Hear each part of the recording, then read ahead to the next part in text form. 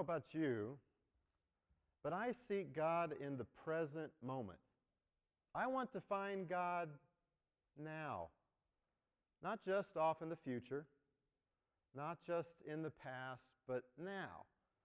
And today there's just so many interruptions, so many things that work against that, right? We're constantly being pulled away by our attention to buy this, or to do that, or to schedule this. One of the interruptions that I've taken my sweet time in attending to is visiting our local MVD. Yeah, see, right here I have my Texas driver's license. I'm not a Texan, so I've been ready to get rid of my Texas driver's license. Now, many of you told me, go to MVD Express. Go to MVD Express. It costs a little more, but it's a little quicker. Well, you know, I like to save money. I don't want to unnecessarily spend money. Right, Donna? And so I thought, well, if I time it just right, I can go. So I made phone calls. I checked on the website trying to figure out what documents am I going to need to take to the MVT. And I found this list and I called. I called multiple different days, called different people, and found out everything that I needed. I got my car inspected. I was armed with lots of documents, and I went in and I took my number and I sat down and I waited. Thank you, thank you. And then it came. Now serving number 144 in Carousel 9. And I marched up there with my stack of papers and I laid it out. And I'm telling you, in 15 seconds, he had dismissed me. I was struck out. He didn't even have to throw a pitch. I was sent to the dugout. I didn't have what I needed. And he gave me this sheet that I wish they'd put on the website or given to their phone personnel, and I went home and I spent several more weeks gathering up more papers, more documents for my return visit. Mind you, this is just the first car of 3 in our household that I have to take care of. And I go in, and I had my Social Security card, I had my birth certificate, I had my baby book with a lock of hair. I was ready to turn this Texas driver's license in and leave it. And after a couple of hours of sitting there in Carousel, this time Carousel 13, I sat and we talked green chili peppers and we worked through getting my driver's license, getting my car retitled in New Mexico, and getting tags. And so I'm glad to say that this one's void and I now have my New Mexico license. Yeah. You know how well it's worthy of applause. All of us feel like applauding whenever we leave. They're just things that sometimes are a hassle, right? Where we get interrupted. Even our series has been interrupted a bit. And I've been looking at how we might invite and welcome Jesus, welcome the kingdom of God into the now. Not later, not somewhere in the past, but right now. And we've been doing that by looking at the actual words of Jesus, the first 4 things that Jesus says in the Gospel of Mark. And we've looked at his proclamation of what he said. We've looked at him inviting people to be present with him and follow him. We've seen his power expressed. And today we're going to look at the 4th of these phrases that Jesus says in the Gospel of Mark. And I think it's just appropriate on a day like this, when we're installing Jimmy into ministry, when we're all thinking about our own calling to ministry and calling to discipleship, that we should look at these passages and look at these stories where Jesus expresses to us what it looks like in the real world to follow him as a disciple. So I kind of have to refresh your memory, though, because it's been a pretty exciting day for Jesus, and we stopped it right in the middle of the day. Do you remember how these things have unfolded? Just before the big day in Capernaum, he had pronounced his message, the kingdom of God is at near, repent and believe this good news. He gives this gospel message. He strolls along the Galilee shores and invites 4 very common fishermen. I think he probably could have chosen any 4 fishermen, but he chooses 4 to come and follow him. And then the next morning, he gets up and he goes into the synagogue at Capernaum, these 4 fishermen's local synagogue where they were used to going. And Jesus teaches, as you remember, but we don't get the message that he actually spoke. What we get is what everyone remembered. A disruptive, demon-possessed man speaks up in the middle of the assembly, and Jesus says, "Shut up, come out of him." And we see this deed of power. Well, that's where we pick up today. Jesus and the disciples walk out of that Capernaum synagogue not very far at all to Peter and Andrew's house. Here's the story. Mark chapter 1, verse 29. As soon as they left the synagogue, they entered the house of Simon and Andrew with James and John. Now Simon's mother-in-law was in bed with a fever, and they told him about her at once. He came, and he took her by the hand, and he lifted her up. And then the fever left her, and she began to serve them. That evening, at sundown, they brought to him all who were sick or possessed with demons. And the whole city was gathered around the door, and he cured many who were sick and with various diseases, and cast out many demons. And he would not permit them, the demons, that is, to speak, because they knew him. In the morning, while it was still dark, very dark, he got up and he went to a deserted place, and there he prayed. And Simon and his companions hunted for him. When they found him, they said, "Everyone is searching for you." And he answered, "Let us go on to the neighboring towns, so that I may proclaim the message there also. For that's what I came to do." And he went throughout Galilee, proclaiming the message in their synagogues and casting out demons. Wow, what a day. What a 24-hour power-packed period of time for Jesus. He goes in to Simon Peter's mother-in-law, so Peter's definitely married, and she's sick with fever. Everyone's probably hungry. Everyone's talking about what all has happened in church that day, and they're ready to eat, but she's sick. And Jesus, without saying a word, takes her hand, lifts her up, and she gets up and begins serving, waiting on tables for them.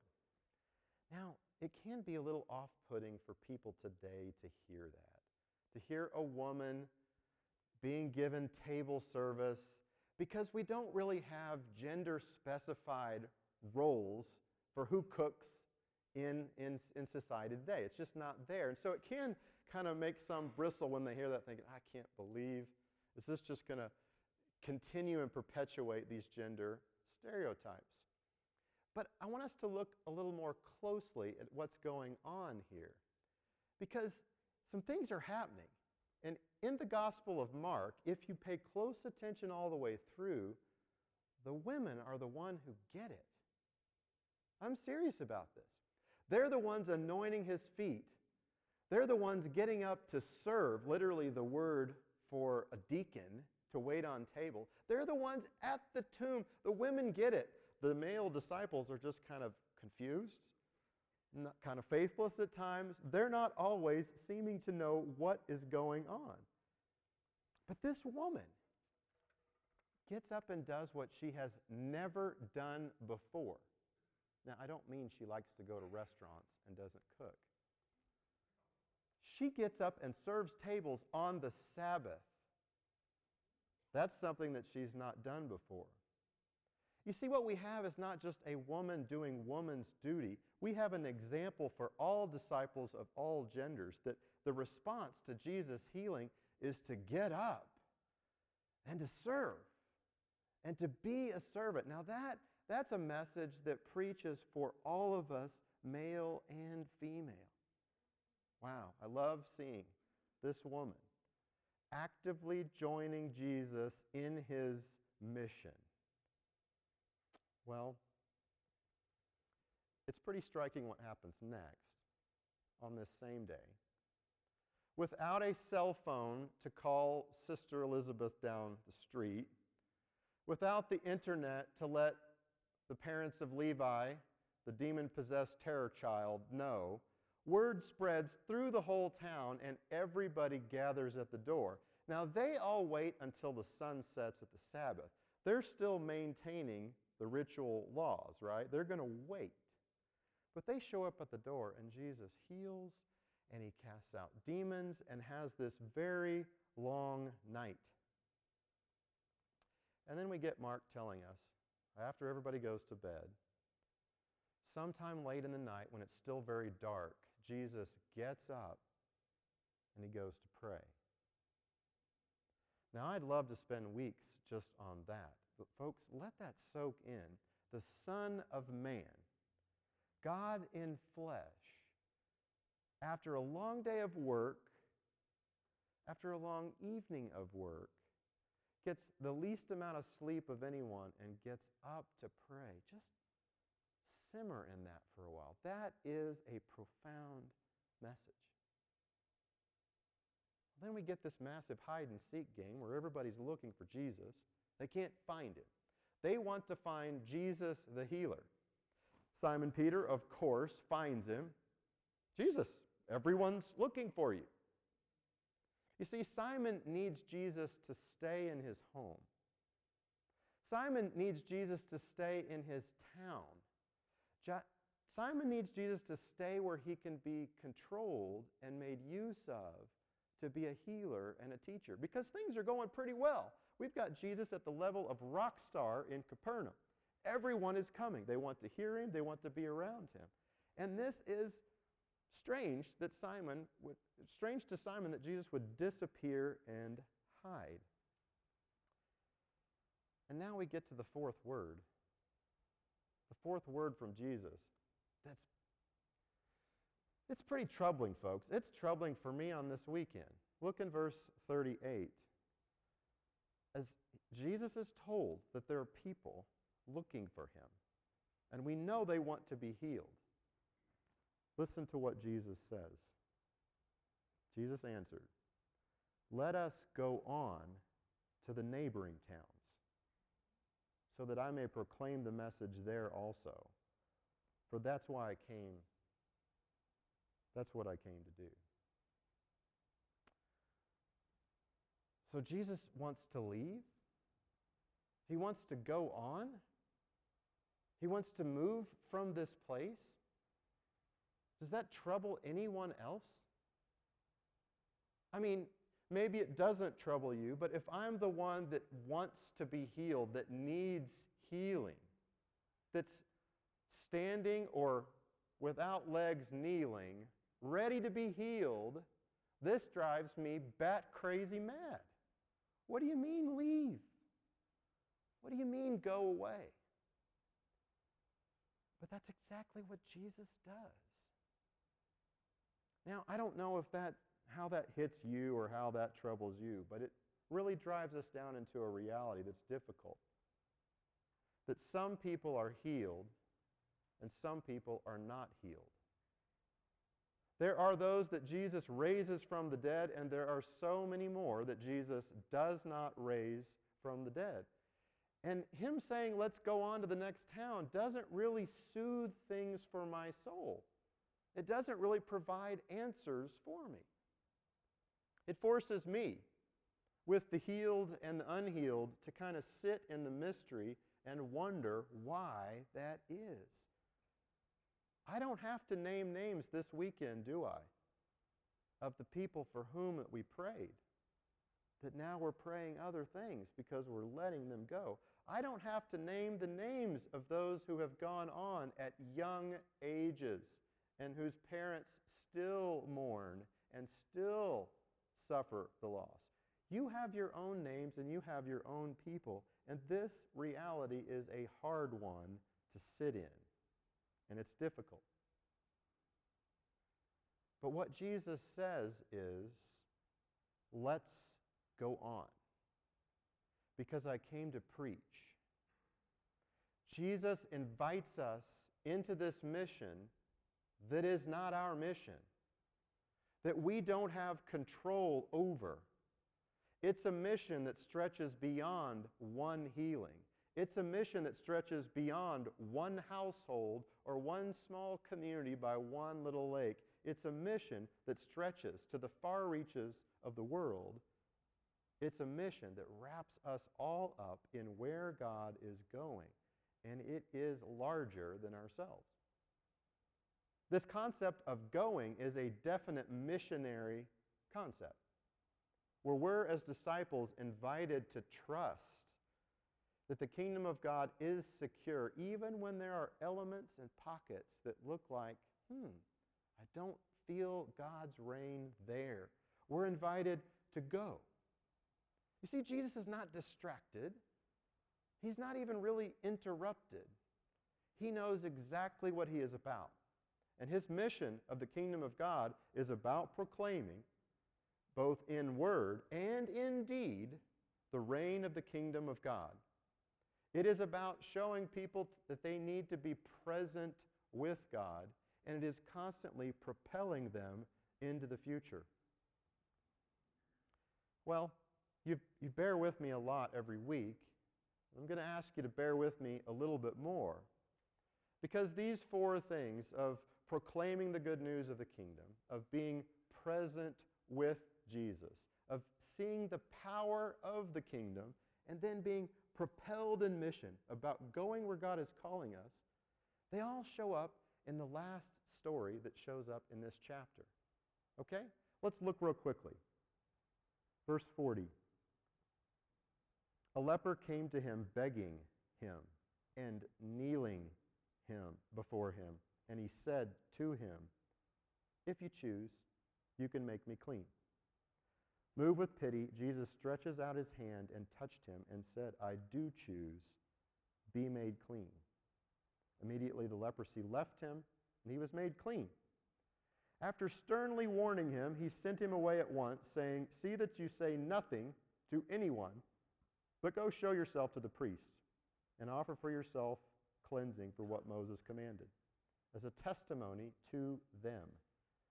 But he went out and he began to proclaim it freely and to spread the word, so that Jesus could no longer go into a town openly, but stayed out in the country, and people came to him from every quarter.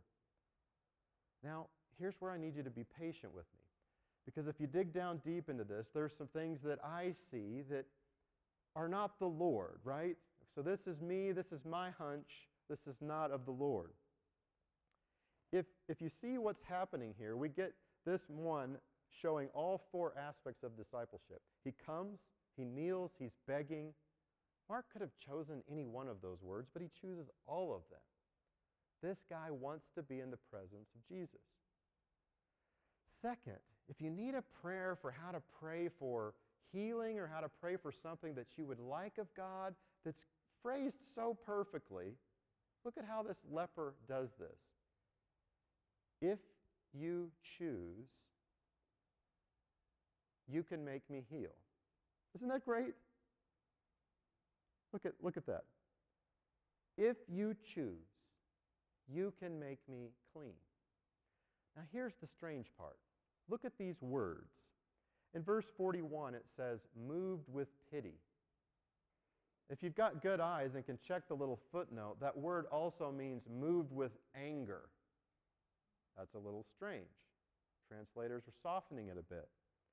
If you look a little bit further, in verse 43 there, he sternly warns him.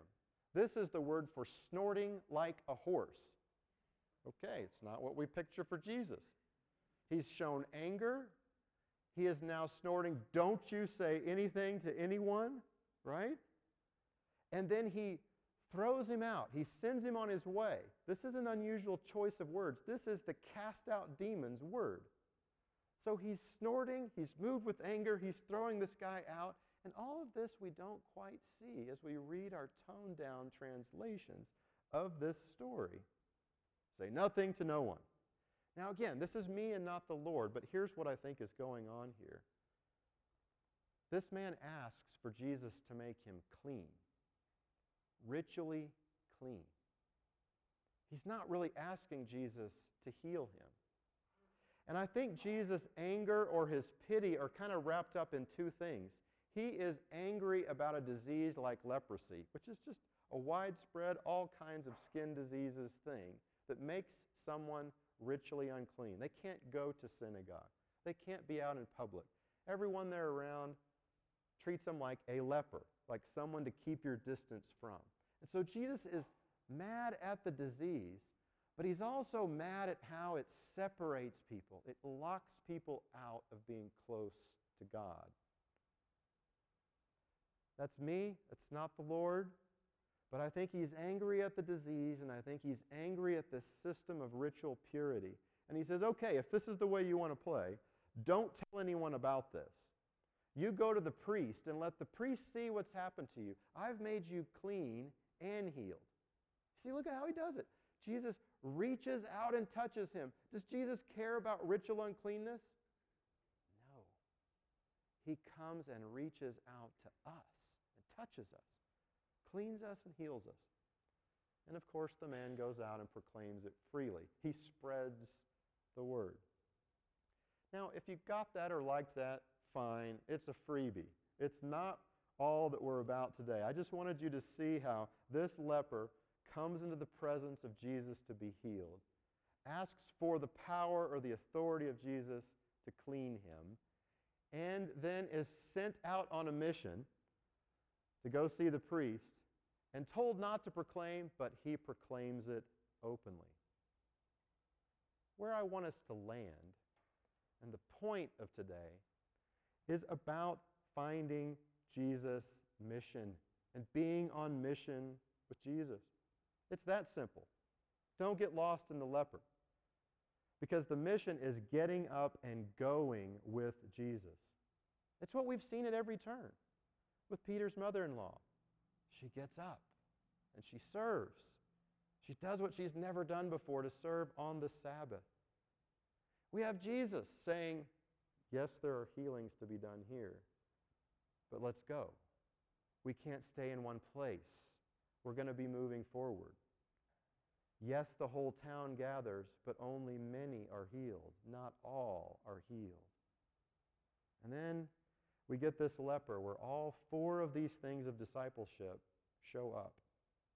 My aim today is to get you on mission with Jesus. To know that there is a going aspect to this, that we can't sit back complacent. We must be moving forward. Even Jesus, who could have sat complacent as a rock star in Capernaum, moved on. He moved on to places that were uncomfortable and different. It's been the same with God all along. With Abraham, he says, come. We're going to go to a place I will show you. With Jacob, he's blessed, but he's sent out to the other side of the family. He wrestles with God. He learns what it is to be with God on the move as a runaway. Or even with Moses. Go to Pharaoh. Lead the people out of slavery that they, for some reason, are comfortable with. Cross the Red Sea. There's always this movement forward of new things that God is calling us to do. And it requires giving up some things and letting some things go.